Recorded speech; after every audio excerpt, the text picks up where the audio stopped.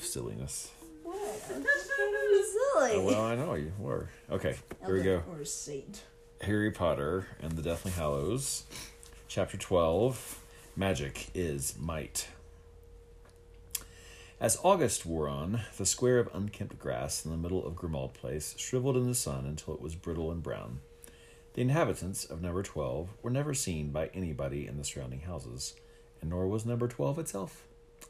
The Muggles who lived in Grimmauld Place had long since accepted the amusing mistake in the numbering that had caused Number 11 to sit beside Number 13.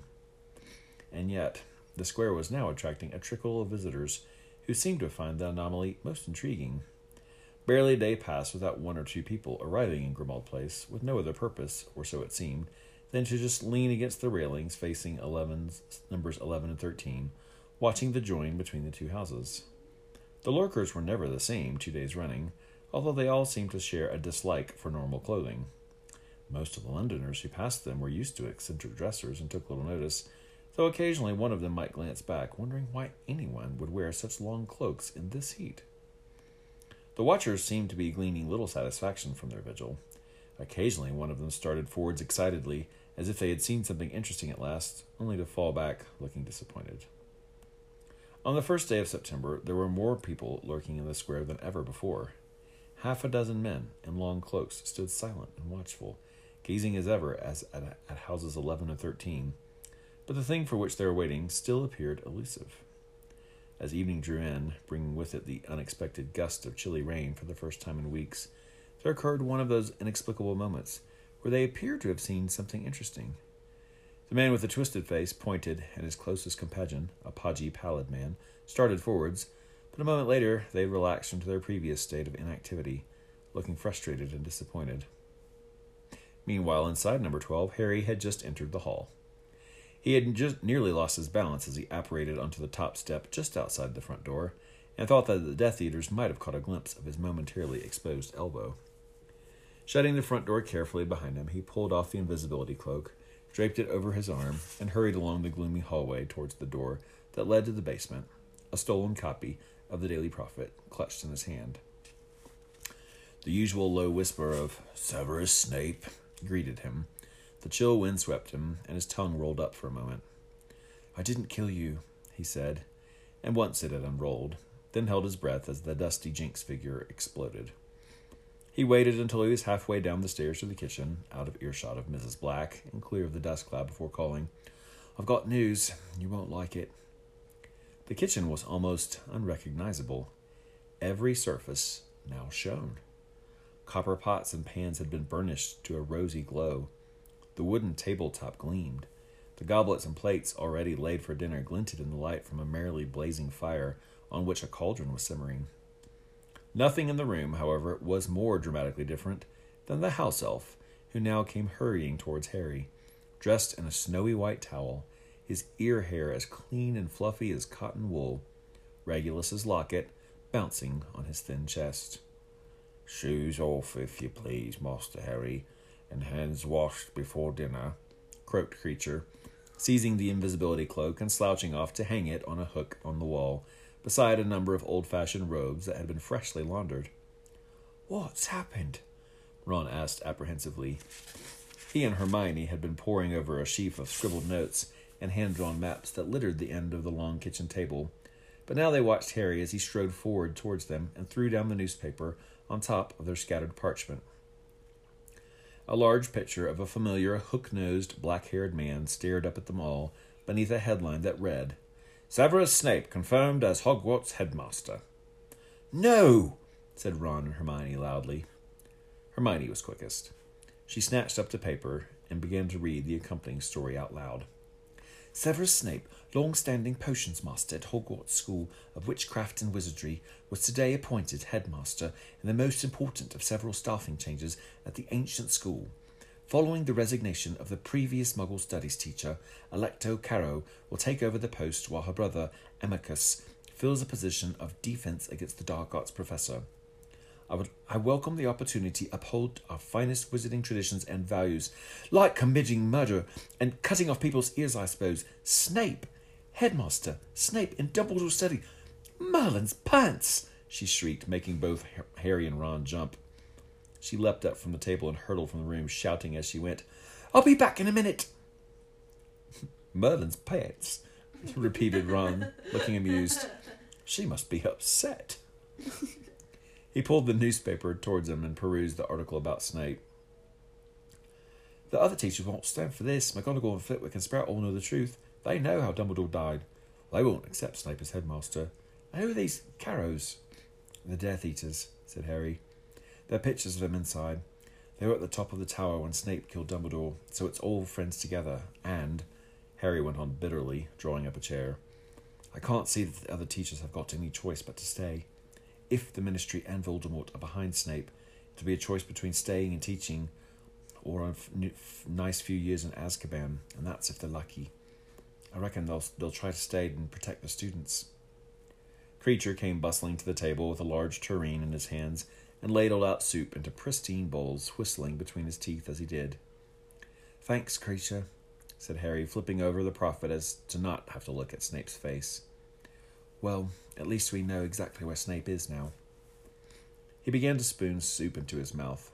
The quality of Creature's cooking had improved dramatically ever since he had been given Regulus's locket. Today's French onion soup was as good as Harry had ever tasted. "There's still a load of Death Eaters watching the house," he told Ron as he ate, "more than usual. It's like they're hoping we'll march out carrying our school trunks and head off for Hogwarts Express." Ron glanced at his watch. "Yeah, I've been thinking about that all day. It left nearly 6 hours ago. Weird, not being on it, isn't it?" In his mind's eye, Harry seemed to see the scarlet steam engine as he and Ron had once followed it by air, shimmering between fields and hills, a rippling scarlet caterpillar. He was sure that Ginny, Neville, and Luna were sitting together at this moment, perhaps wondering where he, Ron, and Hermione were, or debating how to best undermine Snape's new regime. "They nearly just saw me coming back in just now," Harry said. "I landed badly on the top step, and the cloak slipped." "Oh, I do that every time. Oh, here she is," Ron added, craning around in his seat to watch Hermione re-entering the kitchen. "And what in the name of Merlin's most baggy wife-fronts was that about?" "I remembered this," Hermione panted. She was carrying a large framed picture, which she now lowered to the floor before seizing her small beaded bag from the kitchen dresser. Opening it, she proceeded to force the painting inside, and despite the fact it was patently too large to fit inside the tiny bag, within a few seconds it had vanished, like so much else, into the bag's capacious depths. "Phineas Nigellus," Hermione explained as she threw the bag onto the kitchen table with the usual sonorous clinking crash. "Sorry," said Ron, but Harry understood. The painted image of Phineas Nigellus Black was able to flit between his portrait in Grimmauld Place and the one that hung in the headmaster's Hagrid's office at Hogwarts, the circular tower-top room where Snape was no doubt sitting right now, in triumphant possession of Dumbledore's collection of delicate silver magical instruments, the stone pensieve, the sorting hat, and, unless it had been moved elsewhere, the sword of Gryffindor. "Snape could send Phineas Nigellus to look inside this house for him," Hermione explained to Ron as she resumed her seat. "But let him try that now. All Phineas Nigellus will be able to see is the inside of my handbag." "Good thinking," said Ron, looking impressed. "Thank you," smiled Hermione, pulling her soup towards her. "So, Harry, what else happened today?" Nothing," said Harry. "Watched the Ministry entrance for 7 hours. No sign of her. Saw your dad, though, Ron. He looks fine." Ron nodded his appreciation of this news. They had agreed that it was far too dangerous to try to communicate with Mr. Weasley while he walked in and out of the Ministry, because he was always surrounded by other Ministry workers. It was, however, reassuring to catch these glimpses of him, even if he did look very strained and anxious.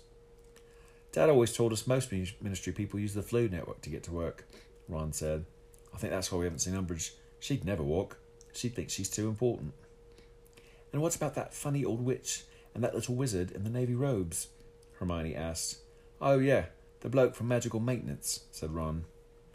"How do you know that he works for Magical Maintenance?" Hermione asked, her soup spoon suspended in midair. "Oh, Dad said everyone from Magical Maintenance wears navy blue robes." "But you never told us that."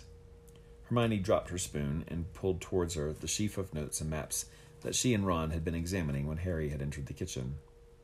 There's nothing in here about navy blue robes. Nothing, she said, flipping feverishly through all the pages. Well, does all that really matter? Ron, it all matters. If we're going to get into the ministry and not give ourselves away when they're bound to be on the lookout for intruders, every little detail matters. We've been over and over this. I mean, what's the point of all these reconnaissance trips if you aren't even bothering to tell us? Blimey, Hermione, I just forgot one little thing. You do realise, don't you, there's probably no more dangerous place in the whole world for us to be right now than the ministry of... I think we should do it tomorrow, said Harry. Hermione stopped dead, her jaw hanging. Ron choked a little over his soup. Tomorrow, repeated Hermione. You aren't serious, Harry. I am, said Harry. I don't think we're going to be much better prepared than we are now, even if we skulk around the ministry entrance for another month. The longer we put it off, the further away that locket could be. There's already a good chance that Umbridge has chucked it away. The thing doesn't open. Unless, said Ron, she's found a way of opening it. She's now possessed. It wouldn't make any difference to her. She was so evil in the first place. Harry shrugged. Hermione was biting her lip, deep in thought. We know everything important, Harry went on, addressing Hermione. We know they've stopped apparition in and out of the ministry. We know that only the most senior ministry members are allowed to connect their homes to the Flu network now, because Ron heard those two unspeakables complaining about it. And we know roughly where Umbridge office is, because of what you heard that bearded bloke saying to his mate. I'll be up on level 1. Dolores wants to see me, Hermione recited immediately. Exactly, said Harry. And we know that you get in using these funny coins or tokens or whatever they are, because I saw that witch borrowing one from a friend. But we haven't got any. If the plan works, we will have, Harry continued calmly. I don't know, Harry. I don't know. There's an awful chance that lots of things could go wrong. So much relies on chance. That will be true, even if we spend another 3 months preparing, said Harry. It's time to act. He could tell from Ron and Hermione's faces that they were scared. What are you thinking? I think I know what's gonna happen. What's your guess? Well, I had a spoiler. Well, if you had a spoiler, don't say. Oh, okay. But I also have a guess. Okay, well, we'll just keep it to yourself then. He could tell from Ron and Hermione's faces that they were scared. He was not particularly confident himself, and yet he was sure the time had come to put their plan into operation. They had spent the previous 4 weeks taking it in turns to don the invisibility cloak and spy on the official entrance to the ministry, which Ron, thanks to Mr. Weasley, had known since childhood. They tailed ministry workers on their way in, eavesdropped on their conversations, and learned by careful observation which of them could be relied upon to appear, alone, at the same time every day. Occasionally there had been a chance to sneak a daily profit out of someone's briefcase. Slowly, they had built up sketchy maps and notes, now stacked in front of Hermione. All right, said Ron slowly. Let's say we go for it tomorrow. I think it should just be me and Harry. Oh, don't start that again, sighed Hermione. I thought we'd settled this. It's one thing hanging around the entrance under the cloak. This is different, Hermione. Ron jabbed a finger at the copy of the Daily Prophet dated 10 days previously. You're on the list of muggleborns who didn't present themselves for interrogation. And you're supposed to be dining with Spattergort in the Burrow. If anyone shouldn't go, it's Harry. He's got a 10,000 galleon price on his head. Oh. Fine, I'll stay here, said Harry. Let me know if you ever defeat Voldemort, won't you?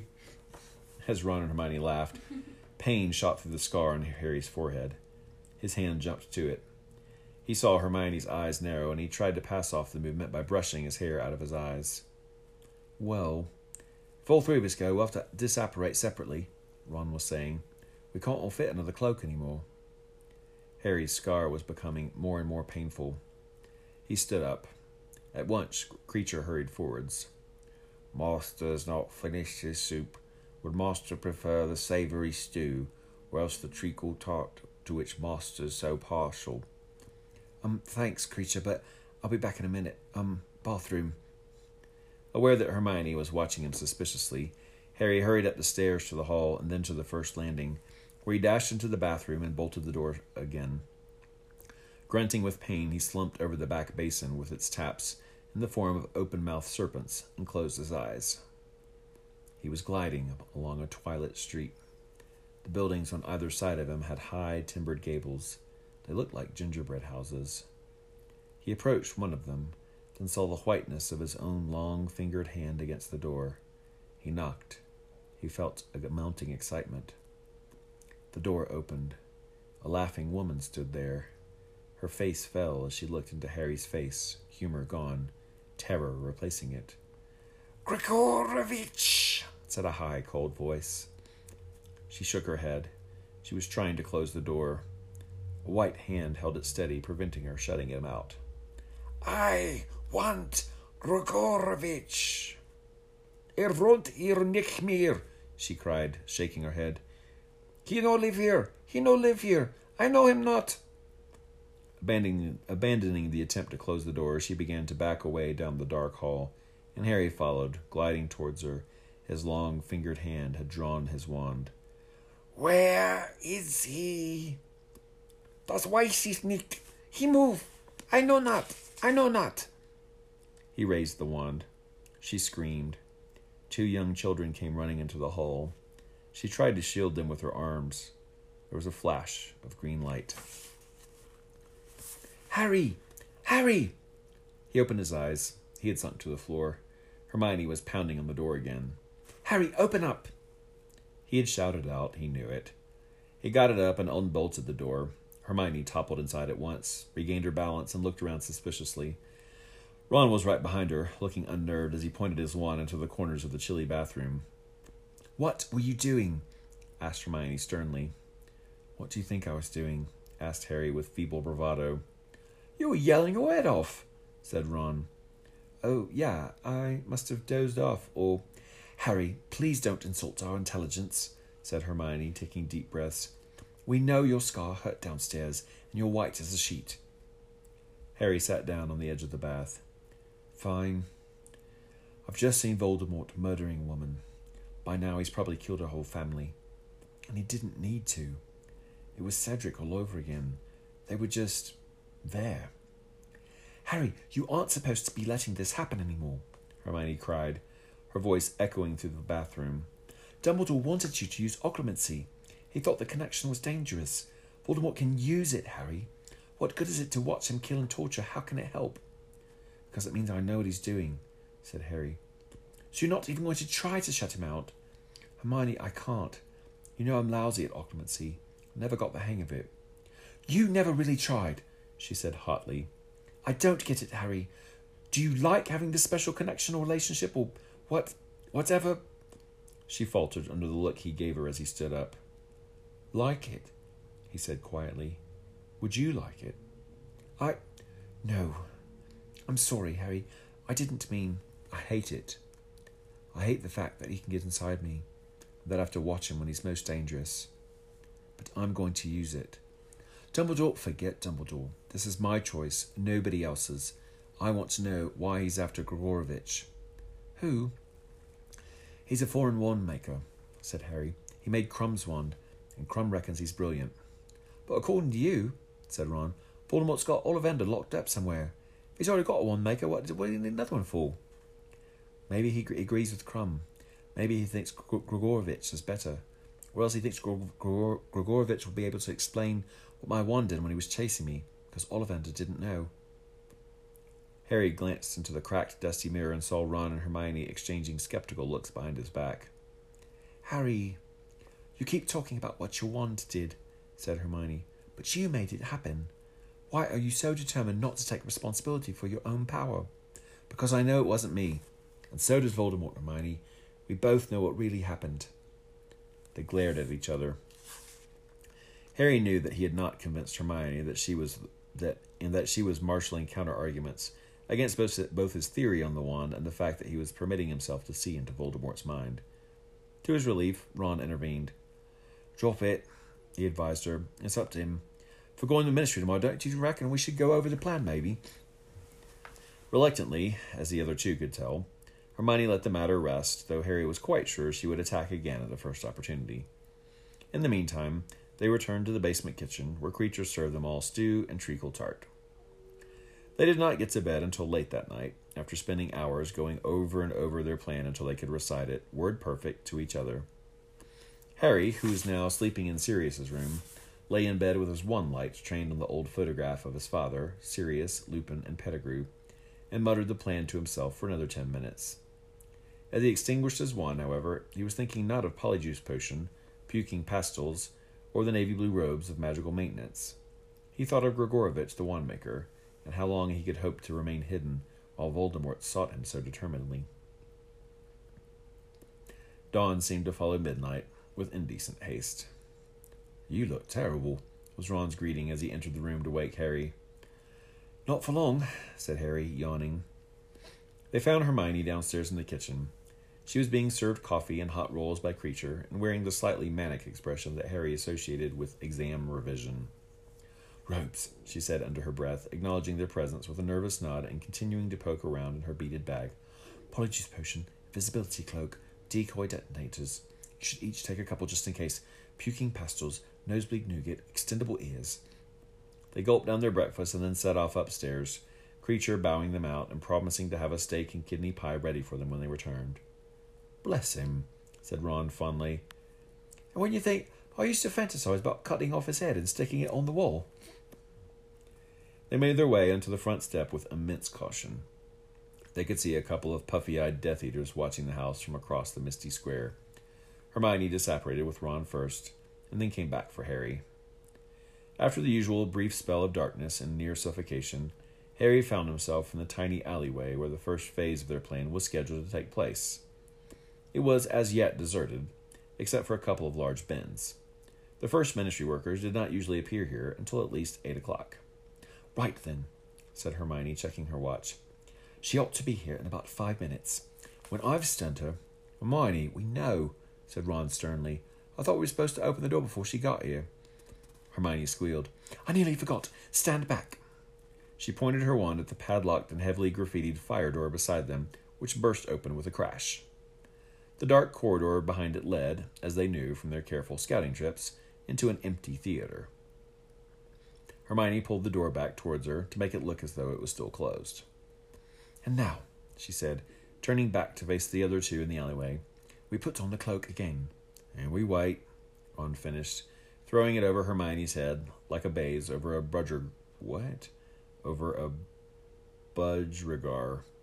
Anybody know what that is? Nope. Okay. Like a baize over a budgerigar, and rolling his eyes at Harry. Little more than a minute later, there was a tiny pop, and little ministry witch with a flyaway gray hair apparated feet from them, blinking a little in the sudden brightness. The sun had just come out from behind a cloud. She barely had time to enjoy the unexpected warmth, however, before Hermione's silent stunning spell hit her nicely in the chest, and she toppled over. "Nicely done, Hermione," said Ron, emerging from behind a bin beside the theater door, as Harry took off the invisibility cloak. Together they carried the little witch into the dark passageway that led backstage. Hermione plucked a few hairs from the witch's head and added them to the flask of muddy Polyjuice Potion she had taken from the beaded bag. Ron was rummaging through the little witch's handbag. "She's Mafalda Hopcook," he said, reading a small card that identified their victim as an assistant in the improper use of magic office. "You better take this, Hermione, and here are the tokens." He passed her several small golden coins, all embossed with the letters M.O.M., which he had taken from the witch's purse. Hermione drank the Polyjuice Potion, which was now a pleasant heliotrope color, and within seconds stood before them, the double of Mafalda Hopkirk. As she removed Mafalda's spectacles and put them on, Harry checked his watch. "We're running late.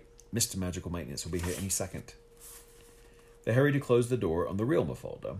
Harry and Ron threw the invisibility cloak over themselves, but Hermione remained in view, waiting. Seconds later, there was another pop, and a small, ferrety-looking wizard appeared before them. "Oh, hello, Mafalda." "Hello," said Hermione in a quavery voice. How are you today?" "I'm not so good, actually," replied the little wizard, who looked thoroughly downcast. As Hermione and the wizard headed for the main road, Harry and Ron crept along behind them.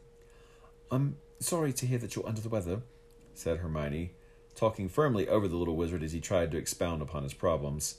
It was essential to stop him reaching the street. "Here, have a sweet." Oh, no, thanks." "I insist," said Hermione aggressively, shaking the bag of pastils in his face. Looking rather alarmed, the little wizard took one. The effect was instantaneous. The moment a pastel touched his tongue, the little wizard started vomiting so hard that he did not even notice as Hermione yanked a handful of hairs from the top of his head. "Oh dear," she said as he splattered the alley with sick. "Perhaps you'd better take the day off." "No, no." He choked and retched, trying to continue on his way despite being unable to walk straight. "I must walk today, must go." "But that's just silly," said Hermione, alarmed. "You can't go to work in this state. I think you ought to go to St. Mungo's and get them to sort you out." The wizard had collapsed, heaving on all fours, still trying to crawl towards the main street. "You simply can't go to work like this," cried Hermione.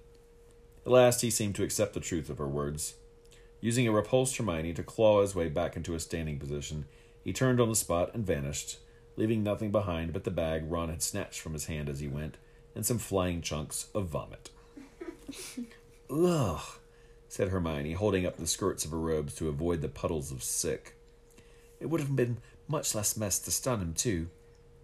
"Yeah," said Ron, emerging from under the cloak, holding the wizard's bag. "But I still think a whole pile of unconscious bodies would have drawn a little bit more attention. Keen on his job, though, isn't he? Chuck the hair to us and the potion, then." Within 2 minutes, Ron stood before them, as small and ferrety as the sick wizard, and wearing the navy blue robes that had been folded in his bag. Really wasn't wearing them today, wasn't it? Seemed that as much as he wanted to go. "Anyway, I'm Reg Catamole, according to the label in the back." "Now wait here," Hermione told Harry, who was still under the invisibility cloak, "and we'll be back with some hairs for you." He had to wait 10 minutes, but it seemed much longer to Harry, skulking alone in the sick-splattered alleyway, beside the door concealing the stunned Mafalda. Finally, Ron and Hermione reappeared. "We don't know who he is," Hermione said, passing Harry several curly black hairs, "but he's gone home with a dreadful nosebleed. He's pretty tall. You'll need bigger robes." She pulled out a set of the old robes Creature had laundered for them, and Harry retired to take the potion and change. Once the painful transformation was complete, he was more than 6 feet tall, and from what he could tell from his well-muscled arms, powerfully built. He also had a beard. Stowing the invisibility cloak and his glasses inside his new robes, he rejoined the other two. "Blimey, that's scary," said Ron, looking up at Harry, who now towered over him. "Take one of Mafalda's tokens," Hermione told Harry. "Let's go. It's nearly 9. They stepped out of the alleyway together. 50 yards along the crowded pavement, there were spiked black railings flanking 2 flights of steps, one labeled gentlemen, the other ladies. "See you in a moment, then," said Hermione nervously, as she tottered off down the steps to the ladies. Harry and Ron joined a number of oddly dressed men descending into what appeared to be an ordinary underground public toilet, tiled in grimy black and white. "Morning, Reg," called another wizard in navy blue robes as he let himself into a cubicle by inserting his golden token into a slot in the door. "Blooming pain in the bum, isn't this? Forcing us all to get work this way. Who are they all expecting to turn up? Harry Potter?" The wizard roared with laughter at his own wit. Ron gave a forced chuckle. "Yeah," he said. "Stupid, isn't it?" He and Harry let themselves into the adjoining cubicles. To Harry's left and right came a sound of flushing. He crouched down and peered through a gap at the bottom of the cubicle just in time to see a pair of booted feet climbing into the toilet next door. He looked left and saw Ron blinking at him. "We have to flush ourselves in," he whispered. "Looks like it," Harry whispered back. His voice came out deep and gravelly. They both stood up. Feeling exceptionally foolish, Harry clambered into the toilet. He knew at once he had done the right thing. Though he appeared to be standing in water, his shoes, feet, and robes remained quite dry. He reached up, pulled the chain, and the next moment had zoomed down a short chute, emerging out of a fireplace into the Ministry magic. He got up clumsily. There was a lot more of his body than he was accustomed to. The great atrium seemed darker than Harry remembered it. Previously, a golden fountain had filled the center of the hall, casting shimmering spots of light over the polished wooden floors and wall. Now, a gigantic statue of black stone dominated the scene. It was rather frightening. This vast sculpture of a witch and wizard sitting on ornately carved thrones, looking down at the ministry workers toppling out of fireplaces below them. Engraved in foot-high letters at the base of the statue were the words, "Magic is might. Harry received a heavy blow on the back of his legs. Another wizard had just flown into the fireplace behind him. Out of the way, can't you? Oh, sorry, Runcorn. Clearly frightened, the balding wizard hurried away. Apparently, the man whom Harry was impersonating, Runcorn, was intimidating. Psst, said a voice, and he looked around to see a wispy little witch and a fairy wizard from magical maintenance gesturing to him from over beside the statue. Harry hastened to join them. You got all right. You got in all right then, Hermione whispered to Harry. No, he's still stuck in the bog, said Ron. Oh, very funny. It's horrible, isn't it? She said to Harry, who was staring up at the statue. Have you seen what they're sitting on? Harry looked more closely and realized that what he thought were decoratively carved thrones were actually mounds of carved humans. Hundreds and hundreds of naked bodies, men, women, and children, all with their rather stupid, ugly faces, twisted and pressed together to support the weight of the handsomely robed wizards. Muggles, whispered Hermione, in their rightful place. Ugh. Come on, let's get going.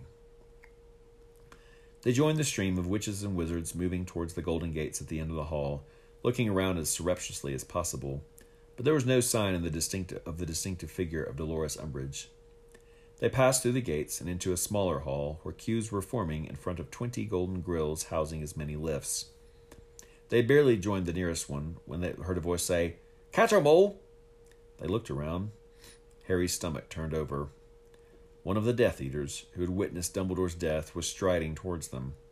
The ministry workers beside them fell silent, their eyes downcast. Harry could feel fear rippling through them.